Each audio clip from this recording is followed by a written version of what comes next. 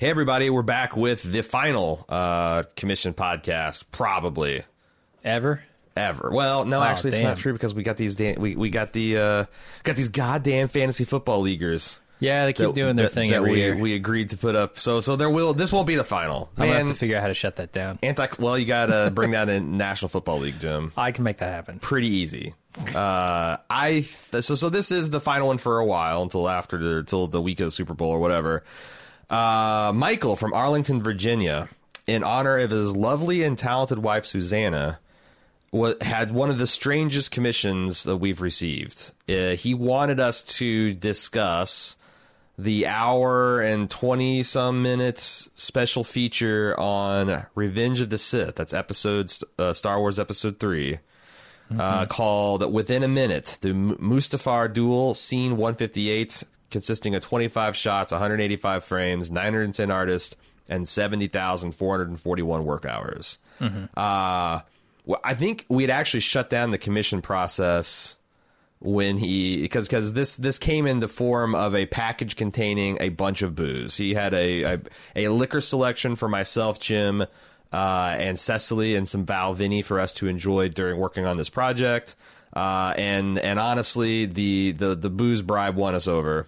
So we agreed to take on this project, and the reason he took this very unusual commission is because he wanted to kind of give a little respect and a little love for all the quote-unquote below-the-line types. Those are the ones, essentially, that you don't know their faces, the people that do the design and the modeling and the music and the sound and the construction, lighting.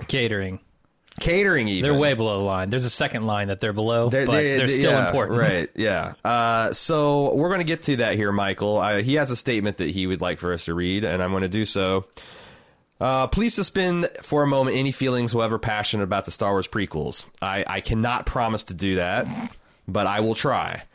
This podcast is not about Star Wars or George Lucas or the virtue of the prequels. It is for the people not named George Lucas. Although I find this bonus feature for Revenge of the Sith to be enjoyable on its own, I have an ulterior motive to encourage at least some of your listeners to watch it and to better understand the Herculean effort required to bring an idea to this screen. Now, I will step away from Michael's words here for a minute to say that this entire feature in its entirety is on YouTube.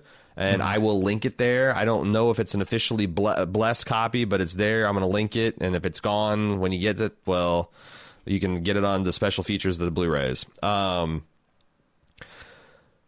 So he continues, the golden age of television is often written and spoken of, but those conversations focus on the writers, directors, actors, producers, etc. And while that praise is well earned, it is incomplete.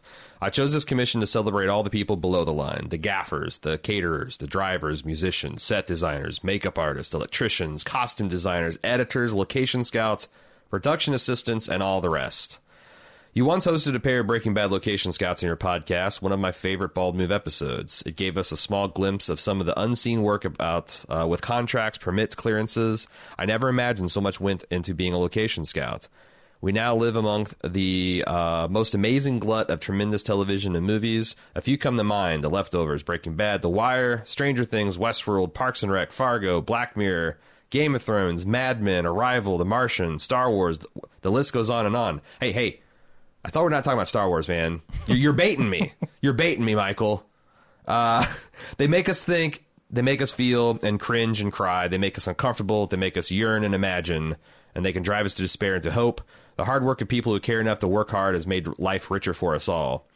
There's credits at the end of the production should never be a signal to move or to leave or move on. Please turn off the autoplay for the next episode because credits are an important part of the movie or show. It's our opportunity to, in fact, give credit, thanks, and appreciation to all those who work so hard to be unseen and unnoticed.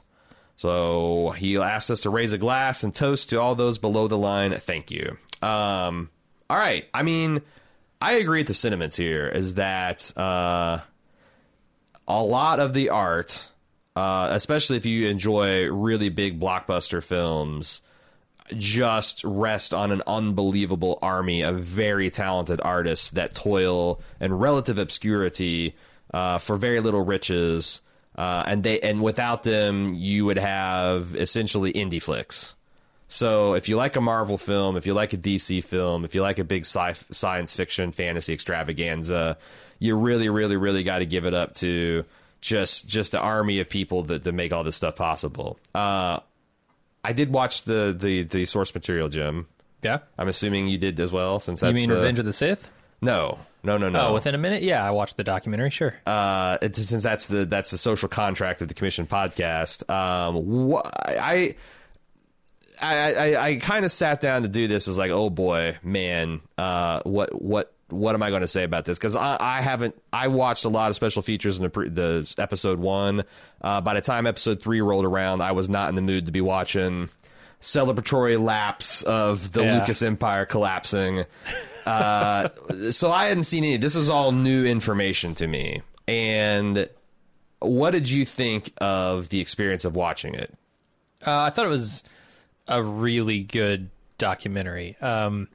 It's tough in this situation to really, I guess, dig in as much as I would want them to, because that would take 100 hours. Like, right. I could watch an hour-long documentary on every single one of the departments that they mention, and some of them get as little as like a minute worth of attention in this documentary. Right. But like catering is pretty much, and people have to eat too. Yeah. Bump, bump, bada, bump, bump, bump, bada, bump, and on to the next one. You wouldn't believe how many people we have to feed. 700. Okay, sound recording. Sample of Duel of the Fates, and we're off. Which, I mean, is kind of fair. I'm curious about the logistics of feeding that many people on a schedule as tight as they're on. Like, that's interesting, and I could watch, let's say 30 minutes on catering. On catering, yeah. Yeah, an hour on sound recording, 30 minutes on catering. But I read on Reddit last week an unethical life pro tip that if you want to eat for free in Burbank or any Hollywood shoot, you get a North Face jacket. Oh my God! Motorola earpiece and a two-way radio, and wear some sunglasses and a clipboard if you really want to sell it. And you can just eat. You can eat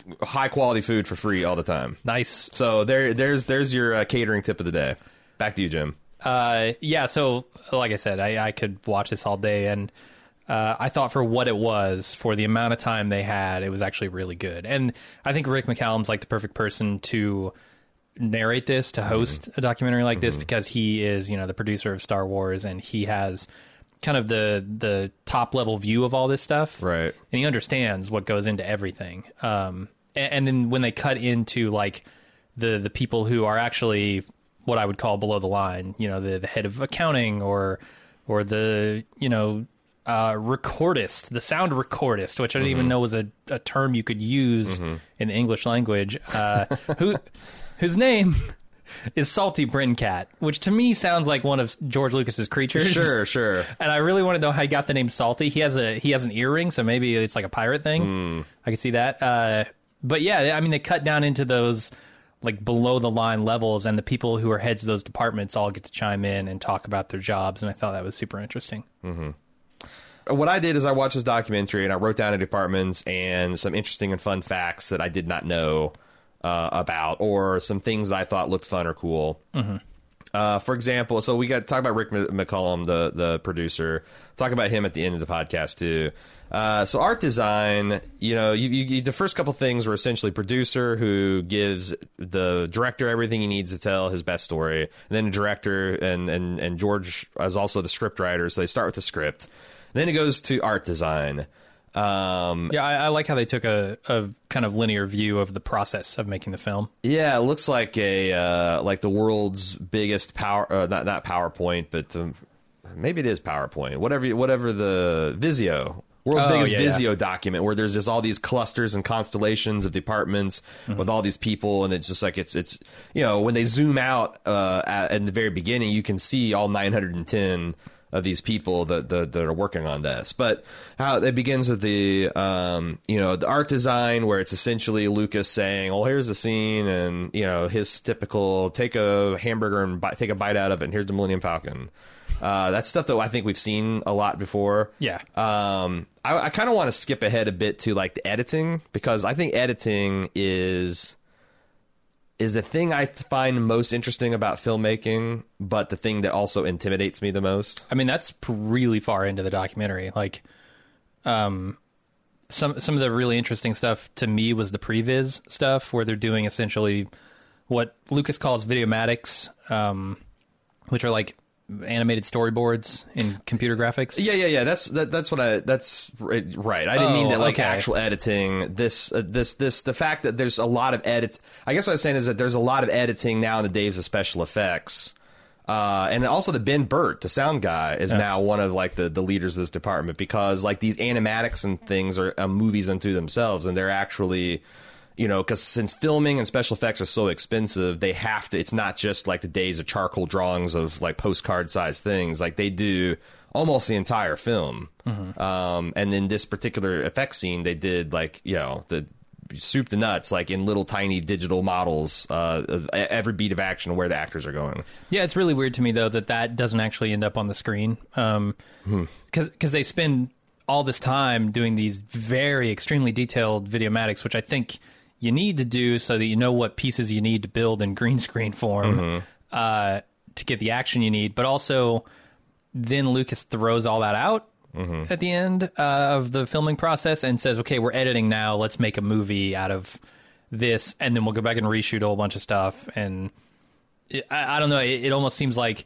do you think it's a good thing or a bad thing to be doing these intensely detailed videomatics when so much of like some of the things I love about old movie making is like the creativity involved, the almost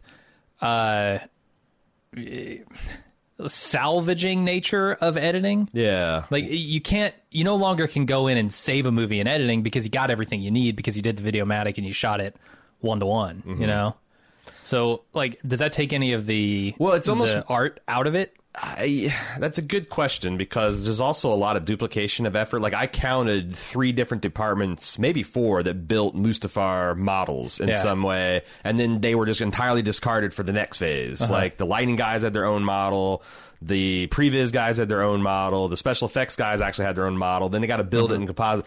It does seem like a lot of duplicate work, but like you're right. I don't know that the films are saved in editing. It's almost like the way Lucas described him doing the film is it's like the film is a block of marble, because he's shot so much stuff and so many different things, and now he's like whittling it away to just the things he needs. Like, you know, you're finding the statue within the block of marble. So it's a different kind of process. But you're right, as much as they talk about how expensive it is to shoot, you know, film, even with the digital stuff, just how, you know, expensive it's wild that they do these cuts in the movies, and then Lucas just, you know, kind of shoots what he feels he needs without much. I mean, I guess that makes sure he gets the basics, and then he can kind of go wild.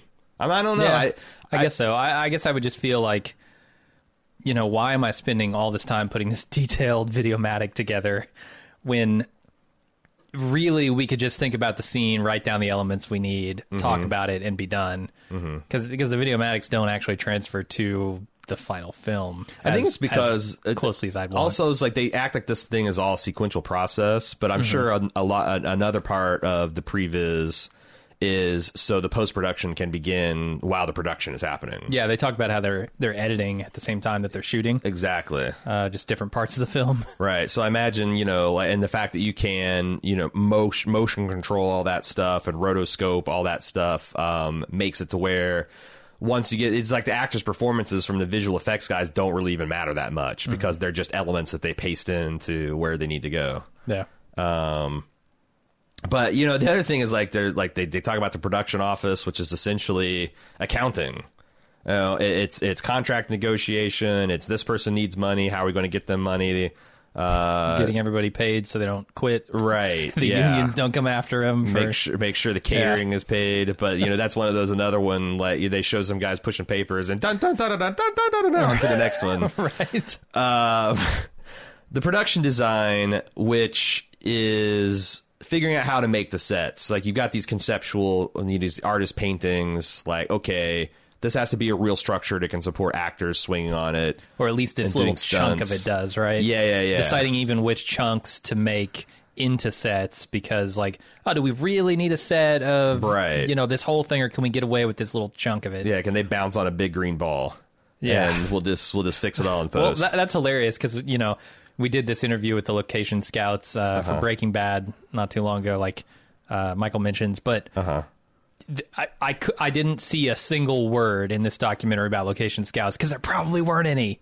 It was probably all soundstage, all green screen. Well, you see, we had to go to the Mustafarian world to get the actual lava plane that they wanted, and Yeah, but I mean, like, they did things like shoot the volcano. I get that. Yeah. They had to go out to Italy or whatever and get that on tape. But, you know, as far as like, oh, where are we going to shoot? There isn't anywhere to pick. Yeah. Because there's nowhere to shoot. But they go from production design to construction, which and they make a point about how these construction crews can rival like large conventional construction projects, like, you know, scrapers or stadiums and whatnot. And it makes sense because this is really serious work. You have to work safe. I imagine that's the prime directive. Yeah. Fast and cheap. And all of those things seem to be at odds with each other. Like, you can't, you know, especially like when you're just talking about these big green facades, like, you know, where it's just plywood nail, but it still has to be structurally sound. It still has to bear the weight. It's like, sometimes these sets get rotated and dropped, and lots of like weird, like, you know, what is the code for a collapsing shield generator that's falling into a lot, you know, there. Well, what's the building code for that, you know? Yeah, there isn't any. Yeah, I mean, it's got to be. I'm sure they have guidelines as far as, you know, tensile strengths and whatnot, but golly, it's got to be very challenging, knowing that if you do something wrong, people could die or something could break down and cause delays. Yeah, I like seeing just, you know, how much goes into the construction of a set, just from like the builders and the welders and like all these different people who come together to slap a set together. But then the tragic thing is how quickly they tear those down. And I don't think this is the case with every film that's made. I know it's not. There are many films that preserve their sets for one reason or another. Or television series can preserve sets for years and years. Not knowing if they'll use them again. Just saying, hey, this element might come in handy in another movie that we're making. There are a lot of reasons to keep stuff around. Lucasfilm doesn't do that. They just destroy their sets immediately after working on them. Yeah. Which that's got to be sad, right?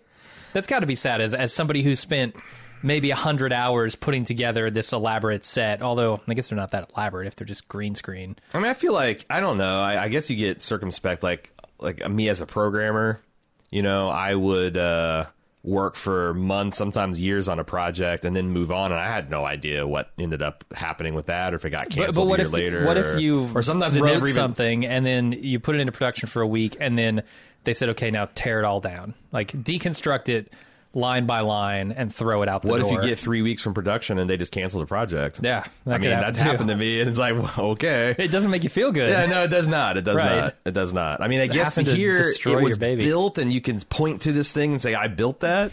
You better Instagram that shit, because that's the only evidence you're going to have. I actually didn't build the thing. I built the shape that Ewan's boot was standing on that then later got like buried by... But yeah, the general space he's occupying was enabled by my set design. Yeah. Okay, props near and dear to my heart, because I feel like of all the departments to be to be in, this would be my favorite. In my notes, word for word, the props department is easily the coolest to me. Yes.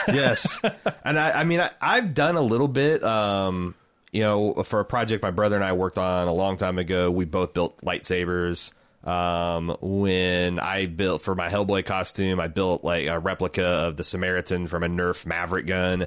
I you know, one of my favorite things to do is like watch Adam Savage. Yeah, you know, knock his together a spacesuit or a alien spear or whatever. I mean, that's just almost like it's the perfect blend of like the artistic and the practical. It's just really cool. And this to me seems like it's my dream job. And along with that, like, I think the costuming department is actually really interesting for the same reasons. Yeah. Like when they were talking about, you know, the 14 different versions of a costume that Anakin wears over the course of this one scene. Yeah. It's like, Man, and I assume they have to make multiple copies of each of those costumes, because what if he shits his pants during a scene, right? Or like to talk about the continuity, they're shooting these out of order, and they're getting, fire marks and scorched and dirty and burn holes, and they have to know which of those. So yeah, you have to have multiple versions of everything. And like, you look at Rick McCallum and you say, okay, well, he's the producer. He does all of this shit, right? He runs the whole show. No way. No, there are assistants upon assistants upon assistants, and even just documenting, like, the number one thing that impressed me the most, I think, is the attention to detail and documentation, and the way that feeds back into the speed with which they're able to do things, because, and even being able to do things at all, like the effects department later on talks about, how we have to have, like, the exact camera that was used to film this, and the lens settings, and we have to have all of these marks on the walls, otherwise we can't do our job. And just, like, writing all that information down, which is some, like, production assistant's job, right? Yeah. Just sit on set, watch what's happening, and write this down. Write down time codes, write down settings, write down everything. If we're doing a shot that doesn't have your weird marks, throw the glowing balls on the wall. Right. That job, I have to imagine, is so freaking thankless. And I was thinking the same thing, like, but it's so important. For the costume continuity, there's got to be one person assigned to both Obi-Wan Kenobi and Anakin, and it's like, you keep track of which outfit they should be wearing, how many burn holes there are. And then, like, they were saying, oh, well, we might say, we don't want to shoot part 5 of this scene today. Let's shoot part 6. And that all has to ripple out to everyone involved. And they have to know going into that, oh, well, we don't need this costume. Instead, we need this costume. I would love to see what kind of... Because I bet there's, like, dozens of different types of philosophies and tools, but I wonder how these people stay organized. That's exactly what I was thinking. Like, what tools could would just blow my mind if I saw them, is there, like, something they got on their smartphones? It's, like, some kind of weird containers that hold details and they can switch them around, or... I get the impression that it's probably a LucasArts specific thing. Oh, really? Like, with the amount of time and money they've invested in tech, I imagine they also invested in organizational stuff too. Yeah. And communication and things like that. A lot of these artists, though, are very particular about doing things like, hey, I've been doing costuming continuity for 20 years. Fuck the ILM, the ILM way. Yeah. I mean, probably not, because George, the Star Wars project is an 800-pound gorilla, so... Right. You come in with the attitude that you know better than the team that makes that. Right. You might be out the door in a while. Yeah, you probably don't get the job. But I got a question, because I talked about how, like, you had the hero lightsabers that are the immaculately modeled, they're like heirloom quality. If you held that in your hand, you'd think, if I could find a power button, I'll beam of plasma and shoot out of it. Yeah. Then they have, like, the stunt combat ones. They got various, but they had a lot of these astonishingly detailed rubber lightsabers that had this, like, surface level chroming plating put on that was, like, an upgrade, because the old ones, I guess, when they'd take impact, flakes of that metal could get, come off and get in actors' eyes. And now these, like, scratch and gouge, like, realistically. How many of those rubber lightsabers ended up in people's buttholes? Because the number's not 0. The number's absolutely not. I saw. More importantly, I want to know whose. I saw those guys working in a plot department. There was some funny walking and some silly grins. You can't tell me Brett Burt's not in there talking about, I need a sound effect. That's when he every time he was mentioning about shovels in the glopping mud, know that he's talking about rubber lightsaber handles and his butthole. That's that's the code word at the Skywalker Ranch. That's fact. Yeah. I gotta say, the one thing, there were a couple of departments where a lot of people work in the department, like digital effects stuff. Yeah. And I thought it was rather hilarious that in a documentary that purports to be about celebrating the below the line people and the production crew, that the names scrolled by so fast I couldn't read a single damn one. Right. It's like whoosh, and 500 people have been listed. Yeah, especially since they could have done a nice... They could have done a nice horizontal, like, chevron crawl at the bottom of the entire segment. To get everyone a little bit of credit. But, I don't know. I imagine these guys are used to people fast-forwarding their credits and even not watching them, so... Yeah. To Michael's point there. Hair and makeup. a lot more wrangling of sweaty hair than I imagined. Yeah, I think of hair and makeup as like Amidala with her crazy crystal chandelier wigs and her crazy kabuki makeup. But I never thought of like, well, Hayden Christensen's super sweaty and his hair's stringy, and it was stringy in a particular way, and now we got the close-ups, and you got to go in there and mold his hair so it's plastered on his forehead a certain way. Like, I you're wonder misting, if it's constantly being misted. You definitely That's are. my least favorite part of getting my hair cut. I don't get it. Now I just my hair buzz. But like when they mist your hair and like that cold water hits your face. If you're an actor, that's just your life. If you're doing an action scene or something in the jungle or something in the boiler of the Titanic, you're just going to get misted nonstop. You are. Hell for me. This is part of Lucas's war on makeup departments. He simply wants to eliminate them by creating all digital characters. I mean, you don't have to do hair and makeup if it's all digital. Right. The makeup needs to be greener. Yeah. Much greener. Uniformly. Can we get a light test so this is perfectly green? Mr. Lucas, you know that we're working on Hayden Christensen here, right? Well, he has big ears. What am I to do? Yeah, he's actually researching acquiring Orion slave girls in some kind of illegal movie breeding experiment just so that he has living green screen. Living green screen people. Yeah. Yeah. Map any form onto them. But yeah, hair and makeup. We already talked about the costumes, and the thing I found surprising, the continuity, especially. I mean, I guess you always think of that in terms of like a Lord of the Rings, like Aragorn. He got drugged through the mud by a horse last scene, so he's got to have mud on his. But the idea that there's continuity within a minute of fighting because of lava and lightsabers and all this other stuff. Yeah, I was wondering Pretty intense. for the hair stuff that you were talking about a second ago. Do you think that's because of a continuity issue, or is that more the whims of Lucas, where he says, I like his hair over to the side a little bit, Probably both. Just because it looks visually better. Both, yeah. I think it's probably both. Because they do show him a couple of times being like, "Oh yeah, hair a little to 3 strands to the left," and I'm like, "What does that even mean?" I know that was actually 3 strands. 3 strands? Yeah, just 3. I wonder if that's he's Let me gotta get be out my talking micrometer, Lucas. He's got to be talking about like locks of hair, right? He's gotta be. Misspeaking. Because I think even like a low level hair and makeup guy would be like, you know what, fuck you, or I would just be like, floop floop, and there's there. I moved to 3. Can you tell? Yeah, It's right. like the emperor has no clothes. Fuck you and your strands, Lucas. We should move on to. I mean, actors. We're now dipping above the line. Yeah, don't go there. I just want to say though, it's hell. When they showed the actual shots of them acting on these screens, it's this brightly lit green room, featureless, insanely loud because of the wind machines. Like, and doing that for hours and hours and hours over and over and over again. Do what you got to do to get the shot. Yeah. I mean, that's movie magic right there. It is. Maybe even more of a hell is when they showed the ADR process after the fact. Like, hey, Hayden, we need you to come in a year later. And remember all those grunts you were making during the scene where you were fighting Obi-Wan? Yeah, we need that to happen again, except this time for real. The good news is we have plenty of rubber lightsabers in the booth for you to take your pick, draw your inspiration from. Shall we talk about the stunt and the choreography? Sure. This is one of those things that is well studied in documentaries. Yes. I've seen it many, many times everywhere.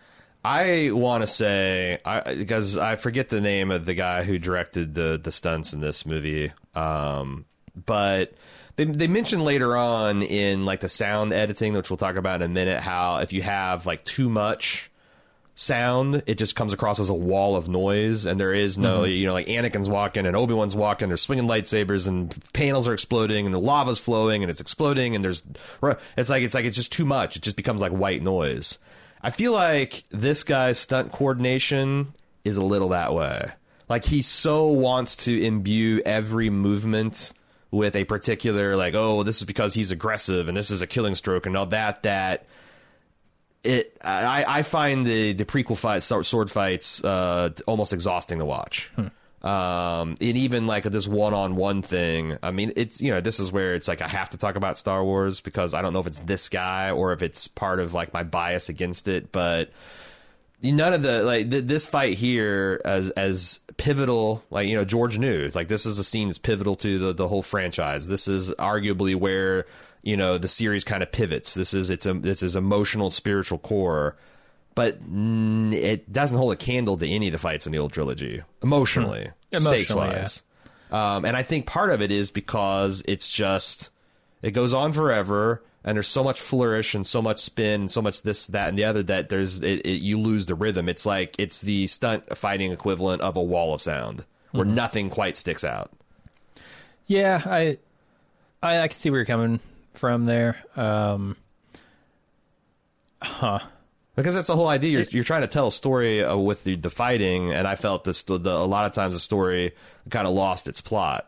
And there's also, like, this is more of a Attack of the Clones, but, in the Jedi Storm, the fighting pit, there's this, like, big scene of them spinning around, and showing all the different Jedi, and they all have to have their individual, like, ready their lightsaber move. And it just kind of, like, at some point, it's like, there's only so many ways you can activate a lightsaber before you start looking like you're stupid. Or you got something wrong, or, like, this is the first date, it's, Right. It's a little Peter Parker, in the first Spider-Man where he's trying to figure out what hand motion to summon his webs out of, and he's like trying to do thumbs up and peace signs, and I was like, okay, that would look ridiculous if Spider-Man actually did this. I've got a Jedi with tentacles coming out of his head, and he whips out the sword, and he brings it between his ass crack and down to his ball sack, and then twirls it on both elbows, and then it's like, what the fuck? Holds it up high and says, "Thunder, thunder, Thundercats!" Oh, yeah. Yeah, and Samuel's got his bad motherfucker. It's just not a good look. But I think part of it is if I'm trying to go now the other way, this guy's trying to tell a story that's weak. Like the emotional underpinning, the foundation hasn't been there through 2.5 movies, and now he's trying to do. Maybe he's just trying to go for broke to get what emotion he can out of the audience. Yeah, I mean, I don't want to get into a whole discussion on the prequels. Don't you? Because we have probably done that in the past. I don't know. I don't know. I might do it at the end of the podcast. But yeah, there wasn't a whole lot. There wasn't an easy way to salvage what was left of the Star Wars Anakin tale after Episode 2. Yeah. Because they really fucked it up just with stiff dialogue and just completely wooden characters. Yeah.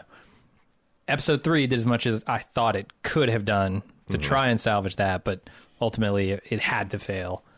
So I don't know. I agree with you though. The wall of stunts is very much a thing, and it can be traced back all the way to the beginning, like the Darth Maul fight, right, with Qui-Gon Jinn and Obi-Wan. That stuff. I still think that's the best prequel It lightsaber is. fight. Yeah, but it's still one of those wall of stunt kind of things. Yeah.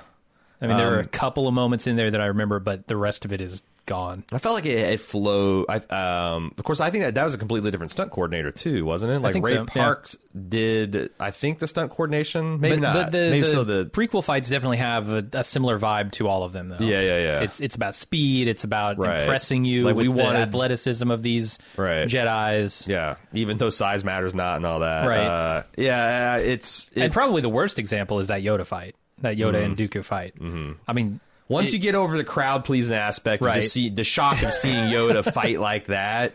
yeah, It is kind of. I kind of have a soft spot for some of the Yoda versus Emperor work because it's like I guess at that in point in the Senate yeah, room, because I wasn't whatever at it that is, point. I wasn't chambers. taking the trilogy seriously. So just like, yeah, why not? Why not? Ian McDermott seems like he's having a hell of a good time fighting a Muppet Right, that fighting- doesn't exist. Yeah. So, but yeah, it's also just, I guess, the creativity of coming up with a sprawling battle with these swords that are completely deadly and where the environment's collapsing. I mean, this is a far cry from like The Princess Bride or the final duel of Rob Roy. But, unfortunately, I don't think it's impactful as those two, but like it's a hell of a thing to coordinate something like this. It is, yeah. And you talked about all the elements that go into it and that wall of Yeah. sound kind of thing. Yeah. Maybe we should talk about the sound department now, because I have plenty to say about them. It's aside from the props, probably my most interesting Sure. of the departments. Yeah, we can obviously skip over directors. I want to talk a little bit about cinematography, but yeah, I think sound. We can talk. We can get into sound. Okay, we'll reverse them here. So sound. I think I feel bad in some ways for the sound department on Star Wars because I think there's a fine line between having a lot of stuff to choose from and having so much stuff that it's completely overwhelming and muddies all of the waters that you have to swim in. And I think their sound effects catalog might be a little too big. Because I looked at... I mean, just when Brett Bird is talking about like the sheer amount of stuff that they have once they catalog all the footage and catalog all the sounds that they get, how do you ever choose what to actually use out of that? Like, it turns your job into a slog to find a needle in a haystack. I mean, you and I edit audio. That's our bread and butter.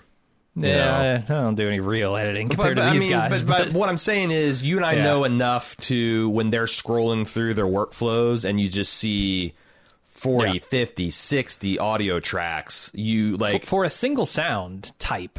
My knees literally got weak like when I see someone get hit in the balls because I just like how in the world do you keep all that stuff balanced and organized? And that's why it takes 18 months to put together simply the sound effects for this movie, right? Sure. So I don't know. At the same time, like, you want to have a vast catalog because you might need something that you don't know you need until you know you need it, and it needs to be there. But yeah, I felt both like impressed and also sad for the people having to do that job. Well, we also we interviewed Paula Fairfield, the Game of Thrones sound designer, and she says the worst is when, for cinematic reasons, they've worked.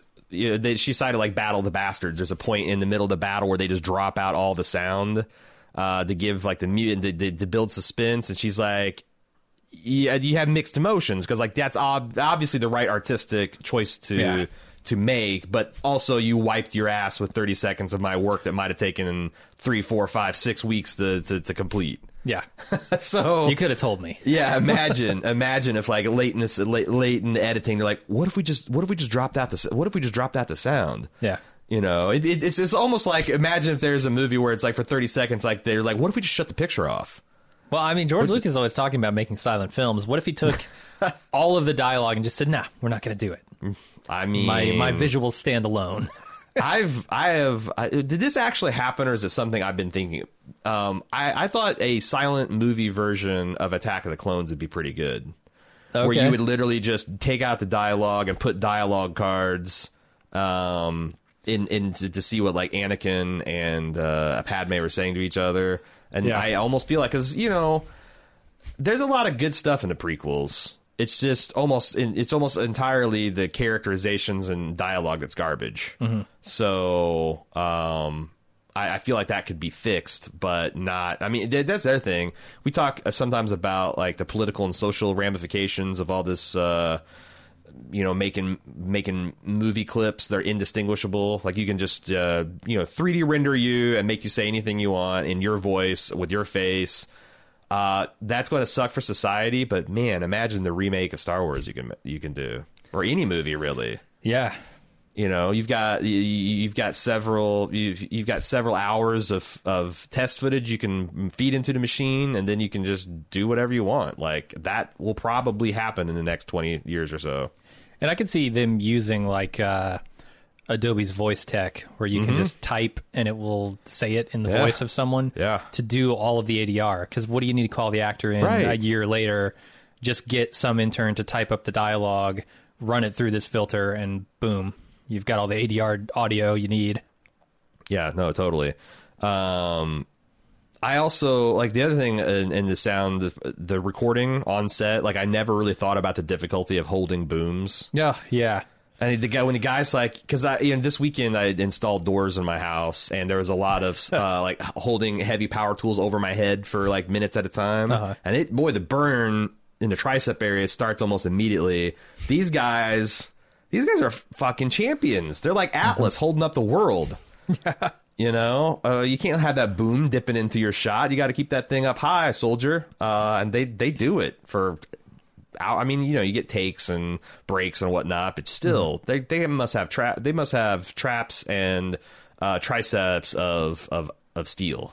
Yeah, maybe we can use this to bridge over to cinematography, but I am constantly amazed by the amount of coordination it takes to get a shot.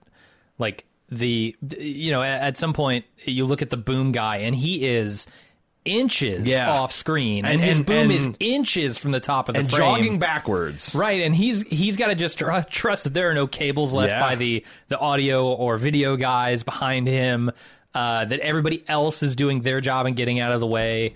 And like the cinematography stuff where, you know, they were talking about how they've got one guy whose only job is to pull focus. Mm-hmm. Like, super important, but also something that on a big budget film like this, you have the luxury to do. I think a lot of independent filmmakers go, "What the fuck are you talking about?" Right. I pull my own focus. I aim my own damn cameras. It's like junior high football where the quarterback is probably your kicker because he's just your best athlete, right? Versus pro where you've got a dedicated long snapper and a dedicated punter and kicker 3 times a game, and because for 40 seconds, stakes are high, and the money's big. But also like that is an impressive thing in and of itself, right? It's very impressive to be able to pull your own focus and adjust your own cameras and get your own shots, but it's also very impressive in a different way to just coordinate everything that needs to happen with so many people. Get the right hired gun in at the right time. Yeah. And you get the best of all worlds. Yeah, it's super impressive. But, you know, so much of cinematography is about lighting. Like, anytime you hear the Better Call Saul podcast, they're always talking about, you know, how to get, especially when you're mixing very bright, very dark areas. And Mustafar seemed like it was hell to shoot. Yeah. And then I never thought about this. You're shooting these guys that were being bathed in red, fiery light on a fucking green screen. Yeah. Where the ambient lighting is fighting you tooth and nail for the effect that you're trying to get. Mm-hmm. And damn, that's got to be hard. You got to shoot with the lighting, accounting for the green screen. It's going to look natural when you composite it into this hellscape. Yeah, and I guess that's where the Videomatic stuff comes in super handy because you can see where the light sources are going to be. Yeah. They have, and I imagine they're probably flipping back and forth between like a test background and like, does this look good? Does this look good? Yeah. You know, a little bit more purple in the light. And I think it all comes down to like the colorist who would, you know, in digital effects go in and just make sure all the colors work correctly. You know, okay, well, this is lava, but this light is a little too daylight. Let's bring in, you know, a little more orange into it. That kind of stuff's crazy. Yeah, it reminded me because like I thought that like when you watching Ewan and Hayden like on the set, they look very garish, like an unnatural, and it reminded me of like in the old black and white days, like if you've ever seen like a color picture of the Addams Family set, it's like Technicolor because they didn't give a shit what actual color was. They were looking to see what right shade of gray they're going for, and sometimes it's orange when in real life it'd be a baby blue. And it's that like if they had to light him in this unnatural way so that it would look good when it's actually composited together. And I just thought it's like, man. And then, you know, all these crazy crane shots on these remote controlled cranes and, you know, like you said, the coordination, and just pulling that and then doing it and going back in the tent. And it is amazing. I'm super jealous of the video system they've got. Like, we don't need anything like that here, but man, it's so fucking cool. It'd be nice to steal like a fourth of it. You know, like, can I just break off this corner of your setup and take it home with us? Let's talk about editorial. Okay. Which McCollum says is responsible for shaping the visual information of the movie. I think one of the reasons, like, I think editing is fascinating, and I love hearing editors talk about, like you said, times where movies have been saved or scenes have been saved in editing. And there's famous Lucas examples I can think of like the Tusken Raider scene. You know, rocking the Tusken Raider back and forth to build a little tension because there was a missing beat in the action. And The Godfather, you know, the famous empty corridors with footsteps that Lucas completely found just with little seconds of extra footage at the beginning and ending of shots. But I gotta say, I don't think I could ever be a successful editor because I'm poorly organized.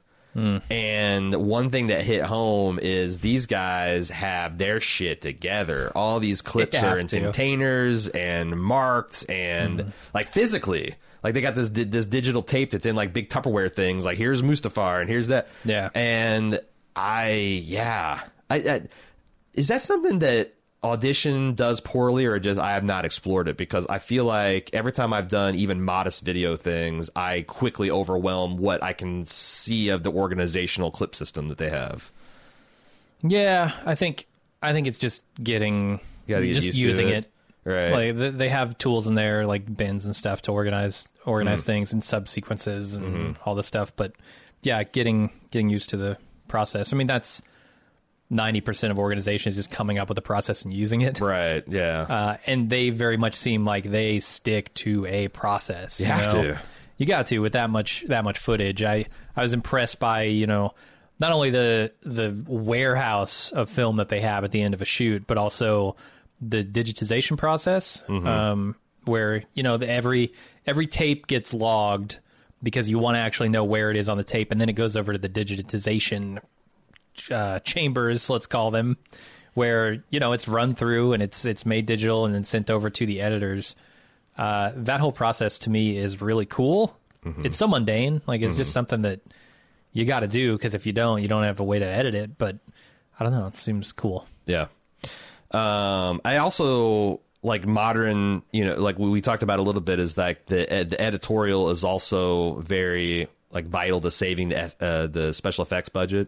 Because they got to get like all their shots in, and sometimes they make choices based on how expensive or not expensive it will be to convert that. And it seems like the Lucas works with the editor on the film, one of the two main editors, to kind of shape the look of it in a rough way, kind of like the Videomatic stuff, the previs stuff, and then they send it over to their effects department to actually make it look good. Right. So that kind of dovetails into the Industrial Lights and Magic, the special effects part. And we already talked about how like there's this whole department called 3D Match Mover, which is they're responsible for putting these markers, like they have XYZ coordinates on all the sets. So when the camera moves, because special effects camera has to match exactly the position and the movements of the set. And you can't, this isn't like the old school Star Wars where they motion capped the model of the Millennium Falcon and then did the same move in the hangar base set and put them together. This is far, far beyond this, because you got an entirely virtual space. And they talked about how easy it is when the camera's moving really fast in these like really tight shots where it's just like maybe Obi-Wan Kenobi's head and shoulders, how easy it is to lose that frame of reference. And once you do that, you're lost. Yep.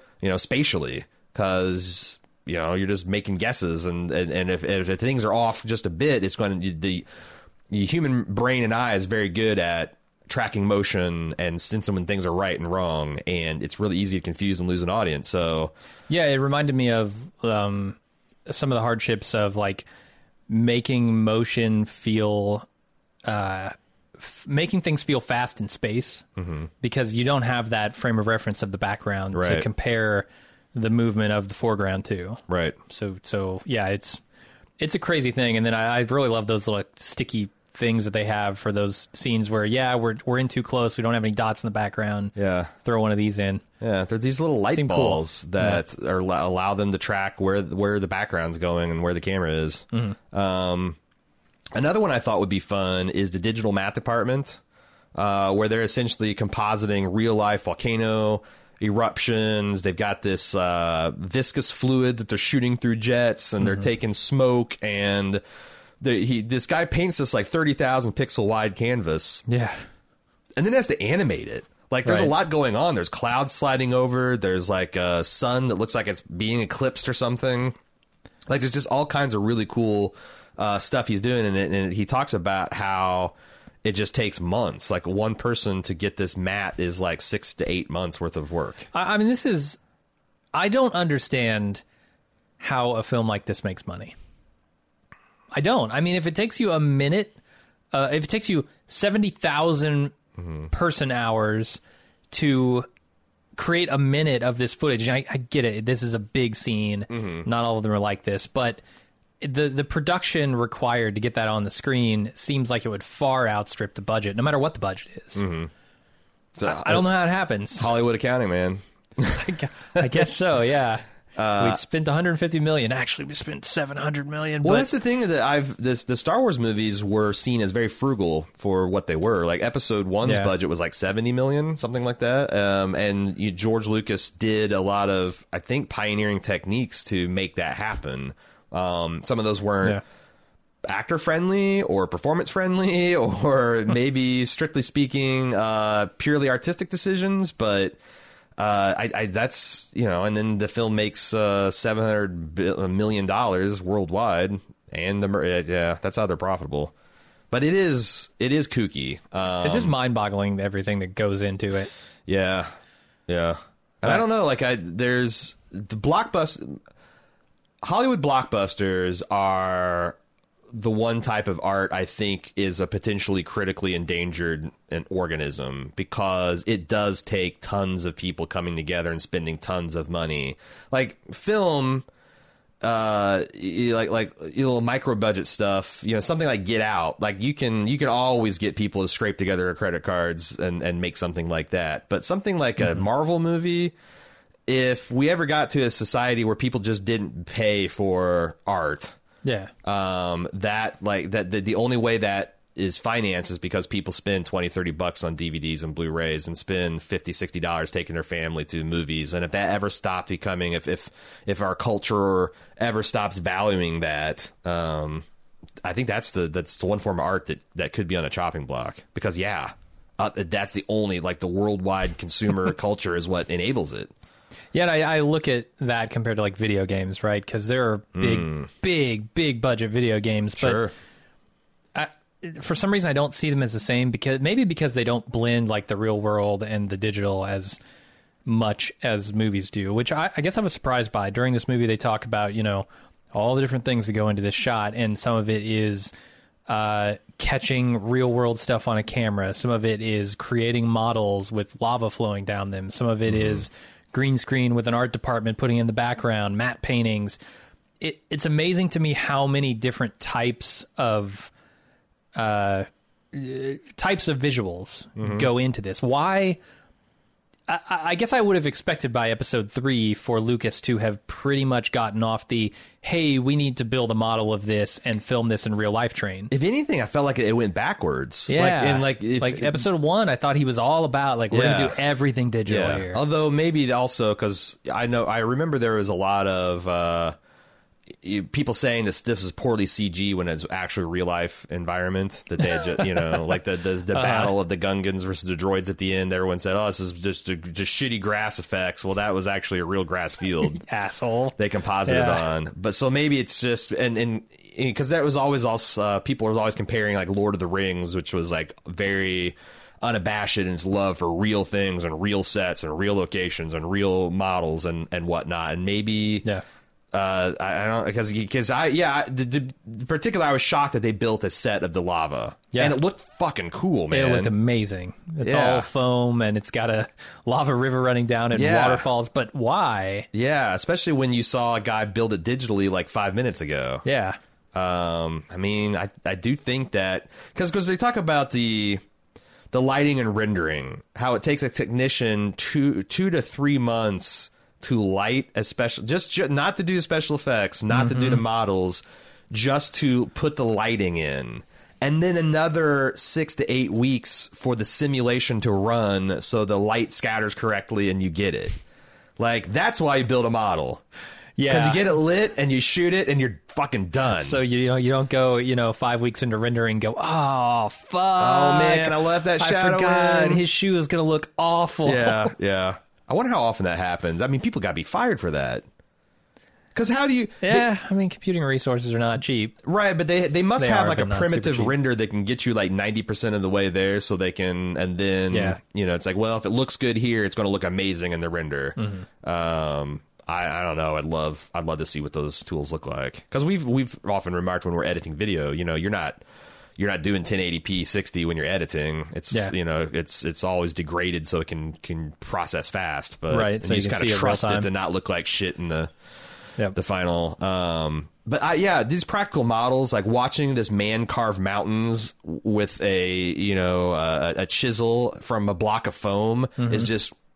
I love it. I love it. The fake lava. That was amazing. I don't even know. It's like dish soap and pumice stone that they like. It looks just like lava. Yeah, it's whatever they said they were shooting into the air for the melamine or melamine, something like that. It started with an M. It's like just viscous fluid. But I thought it was super cool the way they made it look like it was emitting light too. Right? Just shoot it with light from below. Right. It's glowing lava. Tell me it's not. Yeah.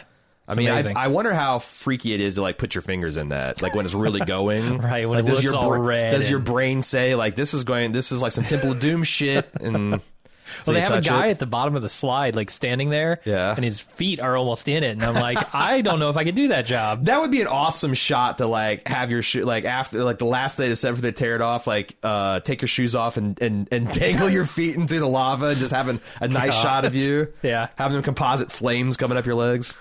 But no, shocking how many practical minis and locations they used, which, again, another thing, I would love to be the guy to just carves mountains. And then it comes together in the editing room, which, holy shit. As a guy who just edited a minute and a half Nicolas Cage trailer together, who had like, maybe max, I was looking at 5 audio tracks. Mm-hmm.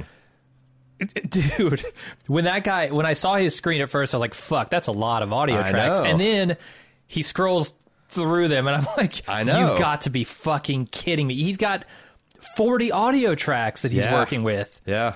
How did you not just get lost in that? That's what I'm saying. That it literally made me feel like I was staring, like I got too close to the Grand Canyon. Because I know how hard it can be to do even, like... Yeah. Like have AB... AB and wide shot and 3 soundtracks, and or like some of the Walking Dead skits we did where we layered like different gunshots and cricket sounds and all that stuff, and it was like a lot of fun, but it never got more than half dozen tracks or so. 50, 60, 70. I don't know, dude. Get fucked. And to listen to that and be like, I need to bring the the butthole lightsaber sound down a tenth of a percent. It's right. So the below that's you pay someone to be incredibly focused and passionate about each one of these things. So when it all comes together, again, you don't notice it because it sounds like this is exactly what Mustafar would sound like. They call those dark sabers, by the way. Dark sabers? Yeah, the ones that go in the butt. Yeah. Oh, those are dark sabers. Sure. So we talked about the sound design, but like they keep returning to it multiple times. Another job I'd like to have is the Foley artist. Yeah. Like, I've been in like... with those lightsaber hilts. I'm telling you. For sure. That one artist, she's like, Anakin's walking sound is a leather jacket, an old, like, Civil War era rifle, and an old drill. And they show her just kind of like... it's all in a wad, and she's just kind of like shaking it in front of a microphone. Yeah. And that's what Hayden Christensen sounds like when he's walking. While she's watching it on the screen happening, so she knows when to shake it. It's so cool. It's so cool. I love it. And, Ben Burtt, because when I saw him early on doing, like, the previs stuff, I'm like, well, shit, he's moved up in the world. No. He's still, his main love is environmental sound effects, blaster sounds, and, like, the glopping, lava sounds. I feel like he has taken the reins of, like, defining the Star Wars sound. Like, because Star Wars is not defined by its lava sounds, or its footsteps, or its clanging metal and leather. It's defined by its lightsabers, its blasters, its engines, things droids. like that. Yeah. So he's designing all that sound. Yeah, and Star Wars does have a very recognizable sound design. Absolutely, as much as like Star Trek does, right? Exactly. You could hear 30 seconds of no dialogue, no music on both of those sets, and you'd know, and you'd almost even know whether it's Next Generation, old series, Deep Space Nine. So we also get to the score. And I think John Williams is one of the ones that came out of the prequel trilogy with his head held high. Because a lot of the things I remember about, the Duel of the Fates. You can't forget Duel of the Fates. It's so good. And this Mustafarian version, which is like a tragic remix of that. And it works. And it gives, like, if you had a lesser composer doing the sound, I would love to see this set to like a generic soundtrack because so much of Lucas is able to really lean on Johnny Williams here to get the emotion we should be feeling felt. Yeah. And in this, John Williams is like, they show him like directing the London Symphony Orchestra, and he's saying stuff like, if you lift your bow just slightly after that second beat, we'll get the sound we're wanting. Like, how do you pick that out? Who the fuck is saying that to the third violinist?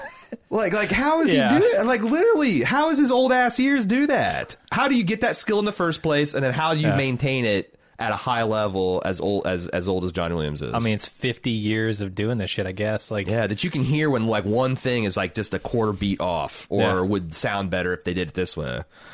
Crazy. No, that was one of like the highlights for me in this entire documentary, is just seeing the music come together. And like it's a very small portion documentary. I've seen it in grander form, I guess, in other documentaries, even specifically when it comes to John Williams. But that always gets me, like that because there's a lot of emotion in music, and I do feel like it's a lot easier to get caught up in the music when you see people actually playing it in the room. Yeah. And you know that there are artists behind this. Easier than it is to like say, oh, look how amazing of a job this CG artist is doing when he's compositing together this lava. It's like, that doesn't have the emotion that music does to it. So those scenes of like music actually being recorded for something are really cool to me. It is funny to see all those symphony orchestra dudes in like sweatpants and t-shirts. Yeah. Though. Well, that's what I was noticing about all of the really production shattered the staff. illusion. Yeah. It's like, oh, of course. Why would you dress up nice in a job where you're going to be sweating your ass off on a hot set with the wind blowing in your face? Yeah. Why? Yeah. Or if you're going in to record something, you're not on camera. Who cares? Right. And you're damn good at your job. Nobody's going to say, oh, well, he's wearing a shitty old raggedy T-shirt. He must not be good. No, he's in the London fucking Symphony Orchestra. Right. But if you ever see them in real life, or any symphony orchestra, and I've been in towns that had really good ones, you always see them in like the tuxes and tails. Right. So it's like just jarring to see a dude blow the French horn with like, Under Armour sweatshirt on. Yeah. And there's John Williams in all black turtleneck. Right. His thing. Right. He's Steve Jobs in it. Yep. Or maybe Steve Jobs is John Williams it. I mean, I think John Williams is older than Steve Jobs ever was. Yeah. So, yeah he must be. Jobs does the jeans, though. Johnny's rocking all black, I think. Was he really? I think. Wouldn't surprise me. Yeah. Then is there other things we want to talk about? Because they also then have like the final screening. And then I thought is a pretty powerful point like Rick McCallum makes, where they're like, now do this a few hundred times more and you've got Revenge of the Sith. And they zoom through all the shots. Yeah. As he's saying that, Yeah. No, it's crazy. And I mean, that really just drove it home. Like, how the fuck does this get made? Right. Because this is scene 158. Presumably, there's at least 157 other scenes that require approximately this much skill and direction. Sure. So, yeah. I mean, let me ask you what you think about in movie credits, because my willingness to sit through credits is directly proportionate to how good the movie was. Because sometimes I like sitting there while the credits roll just to kind of collect my thoughts and like as a transition to go back into the outside. I've been fully immersed in this thing, and now and then the other is, I guess, because they entice you to with entertaining credits or mid-credit scenes, in-credit scenes, whatever. Yeah, the funny thing is they entice you to watch the parts that they deem important, which are typically the cast, the director, the writers, the producers. The above the line. Yeah, they don't ever dip down into the sound department with their fancy Marvel graphics. It's above. Yeah, at some point it hits black scrolling text. Like, right. Yeah. It's the mid credit sequence is always above the line. Yeah, and then like all the but they at least do the end where you have to sit through the entire credits for it. They do, and I never sit through that. Here's the thing, like, if I were someone who was in a position to maybe hire one of these people, I would absolutely be looking at the credits of the movies I love.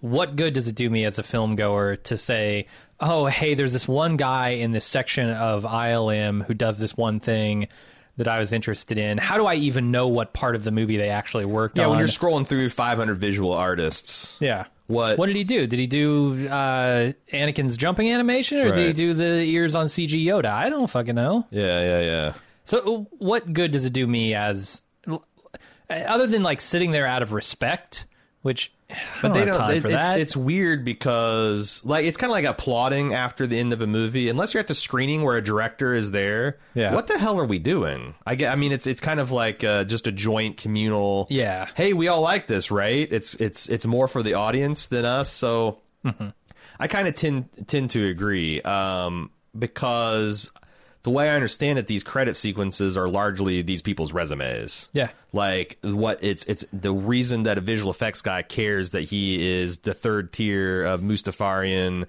rubber lightsaber handlers is because he can then go to Amazon's Lord of the Rings and say, hey, I wrangled rubber lightsabers. I can wrangle the hell out of rubber elven swords.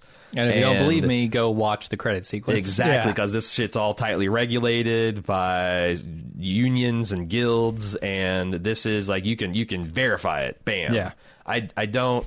I mean, it's kind of like I guess a nearest analogy is kind of like flag waving as a stand-in for a person's level of patriotism. Like. Okay. I think they have nothing, like my respect for filmmakers and above the line, below the line has nothing to do with my willingness to sit through 7 minutes of credits when they'll never know. So yeah, I don't think just I'm this getting way, anything like, out of it either. Like my patriotism isn't correlated by how many flags my house is festooned or my clothing is festooned with. Right. Sometimes I think, but I mean, I have heard many people articulate Michael's thoughts that, maybe we would be a more thoughtful or informed movie-going audience if we did sit through the credits and take an interest in all this kind of stuff. But, I feel like you're already pretty far into being a cinemaphile before you even start thinking of that. Because if you just told an average person to sit there and watch the credits, like, what the fuck? They don't even know what a gaffer or a grip is. Let alone like, oh yeah, Tommy the Grip Man, yeah, he's like a famous, like, it's I don't know. I mean, I feel like I'm arguing against the spirit of this, except for I'm not. Like, yes, we should all be thankful and we should all recognize how much work goes into our entertainment. I just don't know that sitting and watching the credits is the best way to do that. And I think honestly it's the industry's job to recognize these people more so than it is the audience's. Yeah. Like, I'm not going to go see a movie because some grip worked on it. That doesn't tell me anything about the actual movie itself, other than maybe the gripping's going to be real good. Right. When I see the name of a director, someone who has overarching control of a project, then I can start to evaluate the project solely on the name of that person. It just doesn't do any good. And that's otherwise. not fair because, like, yeah, the idea that he made a good movie is all entirely dependent on standing on these people's shoulders. But that's part of his skill, right? Like, him and the director and producer together pick these people. They're the ones that interview them. They're the ones that interview the people that interview them. And to the extent that they do a good job, that's how you build. Like, that's why Steven Spielberg is a good producer and director. Because he has a very long track record of making very profitable and very and both profitable and films of artistic merit. And he does that because he has a team, he has a core of people he can call on, he's got a cinematographer that he's got a relationship with, and all that stuff kind of snowballs into all his projects. Yeah, I mean, I think I feel like credits are not valuable to me as an audience member. So can we talk about, there's a couple things I want to say, unless you had some other things you want to talk, because there's a couple things I want to point out. I want to do the annoying thing where I point out something that might have people roll their eyes, but I think it was stark when I was watching this documentary. This documentary is so white. Like, it's got to a point where I start noticing, like, holy shit, there was not a single black person in this entire. There's a hand, and especially the higher you go up, the whiter it gets. Like, there's maybe one Asian lady in the, like, executive producing kind of the direction and planning thing. There's a few more Asians in the visual effects, but, like, it's all. And I think, like, at this stage you can see, like, Hollywood's development, because there was a lot of female representation, especially in, like, in executive type roles and department heads. Yeah, like, that was I thought fairly balanced, but holy shit, that's why, because again, because the lesser theory is black folks just don't know how to make digital models or composite special effects. They're just can't. They're incapable. I mean, I think of there's it. a little bit of systemic problem there too. Yeah, but that's what I'm saying. Like that's why like people make it a big deal for representation because it tries to help fix these problems. So I just want to talk about that a bit, and then also Rick McCallum's role in the failures of the prequels. Oh God. Okay. I think he went way too far. Like, he should have been the guy pulling George aside and several points of this and being like, hey man, we want to make a lot of money together and we've worked together a long time. I respect you, but I just like, I got some concerns. Because I feel like when you watch these documentaries, even this one, you can see kind of like the tight grimaces and stuff in the margins. Yeah. There's a lot of people saying this isn't working. This is a what the fuck moment. Even Steven Spielberg, when he sees the first cut of Phantom Menace, is like, wow, I feel like Rick McCallum, especially when he heads this documentary saying it's my job to enable this man's creative vision. Like, isn't it good? Like, I mean, he's not wrong. But when Star Wars though. was good, like it was adversarial. Like everyone working on Star Wars thought it was stupid, and like it made Lucas kind of compromise to get his crew and his actors on board with his vision. This, he's just he's an unquestioned dictator, and I feel like, you know, especially when it came to dialogue, my God, you should have just handed all that off to somebody else. Yeah, for sure. I you kept can on write this shit, George, but you sure can't say it. Right. When I saw him like at the very beginning, I'm like, yeah, you probably should have done a better job of finding people that could challenge him, or not just enable him and prop him up, but like, you know, help him course correct, to help him shore up his weaknesses and play to his strengths, because that's kind of his job.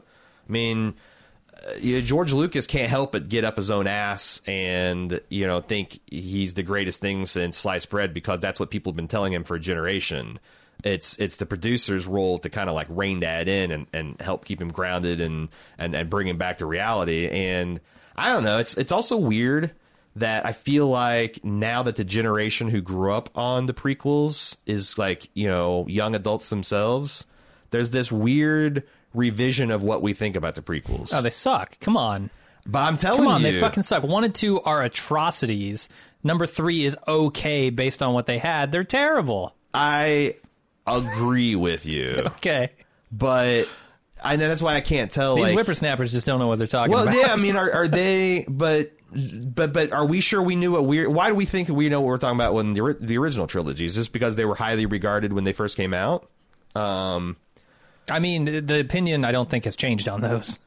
Yeah, that's true. A generation after generation, we keep saying these are classic, amazing films. Right.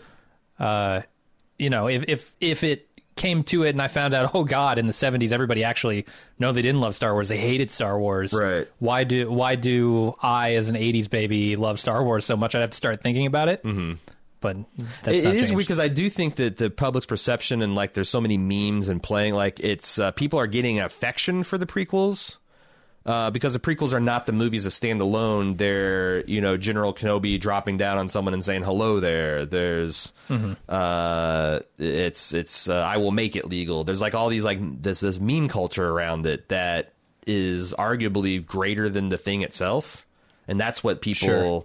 You know, they have these fond memories of watching Star Wars and playing with Star Wars and playing the Star Wars video games, and then they're having a fun time remixing it.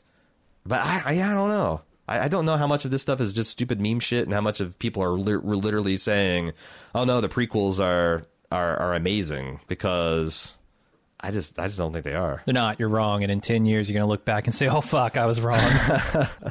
But yeah, no. Thank you, Michael, for having us watch this. It's an interesting way to end this phase of the commission. You know, the like a completely different way of doing things is an interesting way to kind of wrap up this long commission thing that we've been doing. Sorry, it's taken us, as always, a long time, and you know, and obviously for like the last 20-ish commissions, bulk apologies for being so late on it. But there's a reason we're not doing them anymore.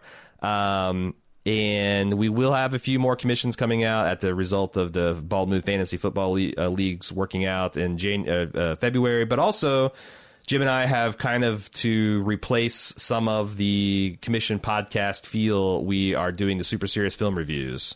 We've got one right now debuting that looks at Nick Cage's career in a kind of a humorous... I don't know if it's humorous, like...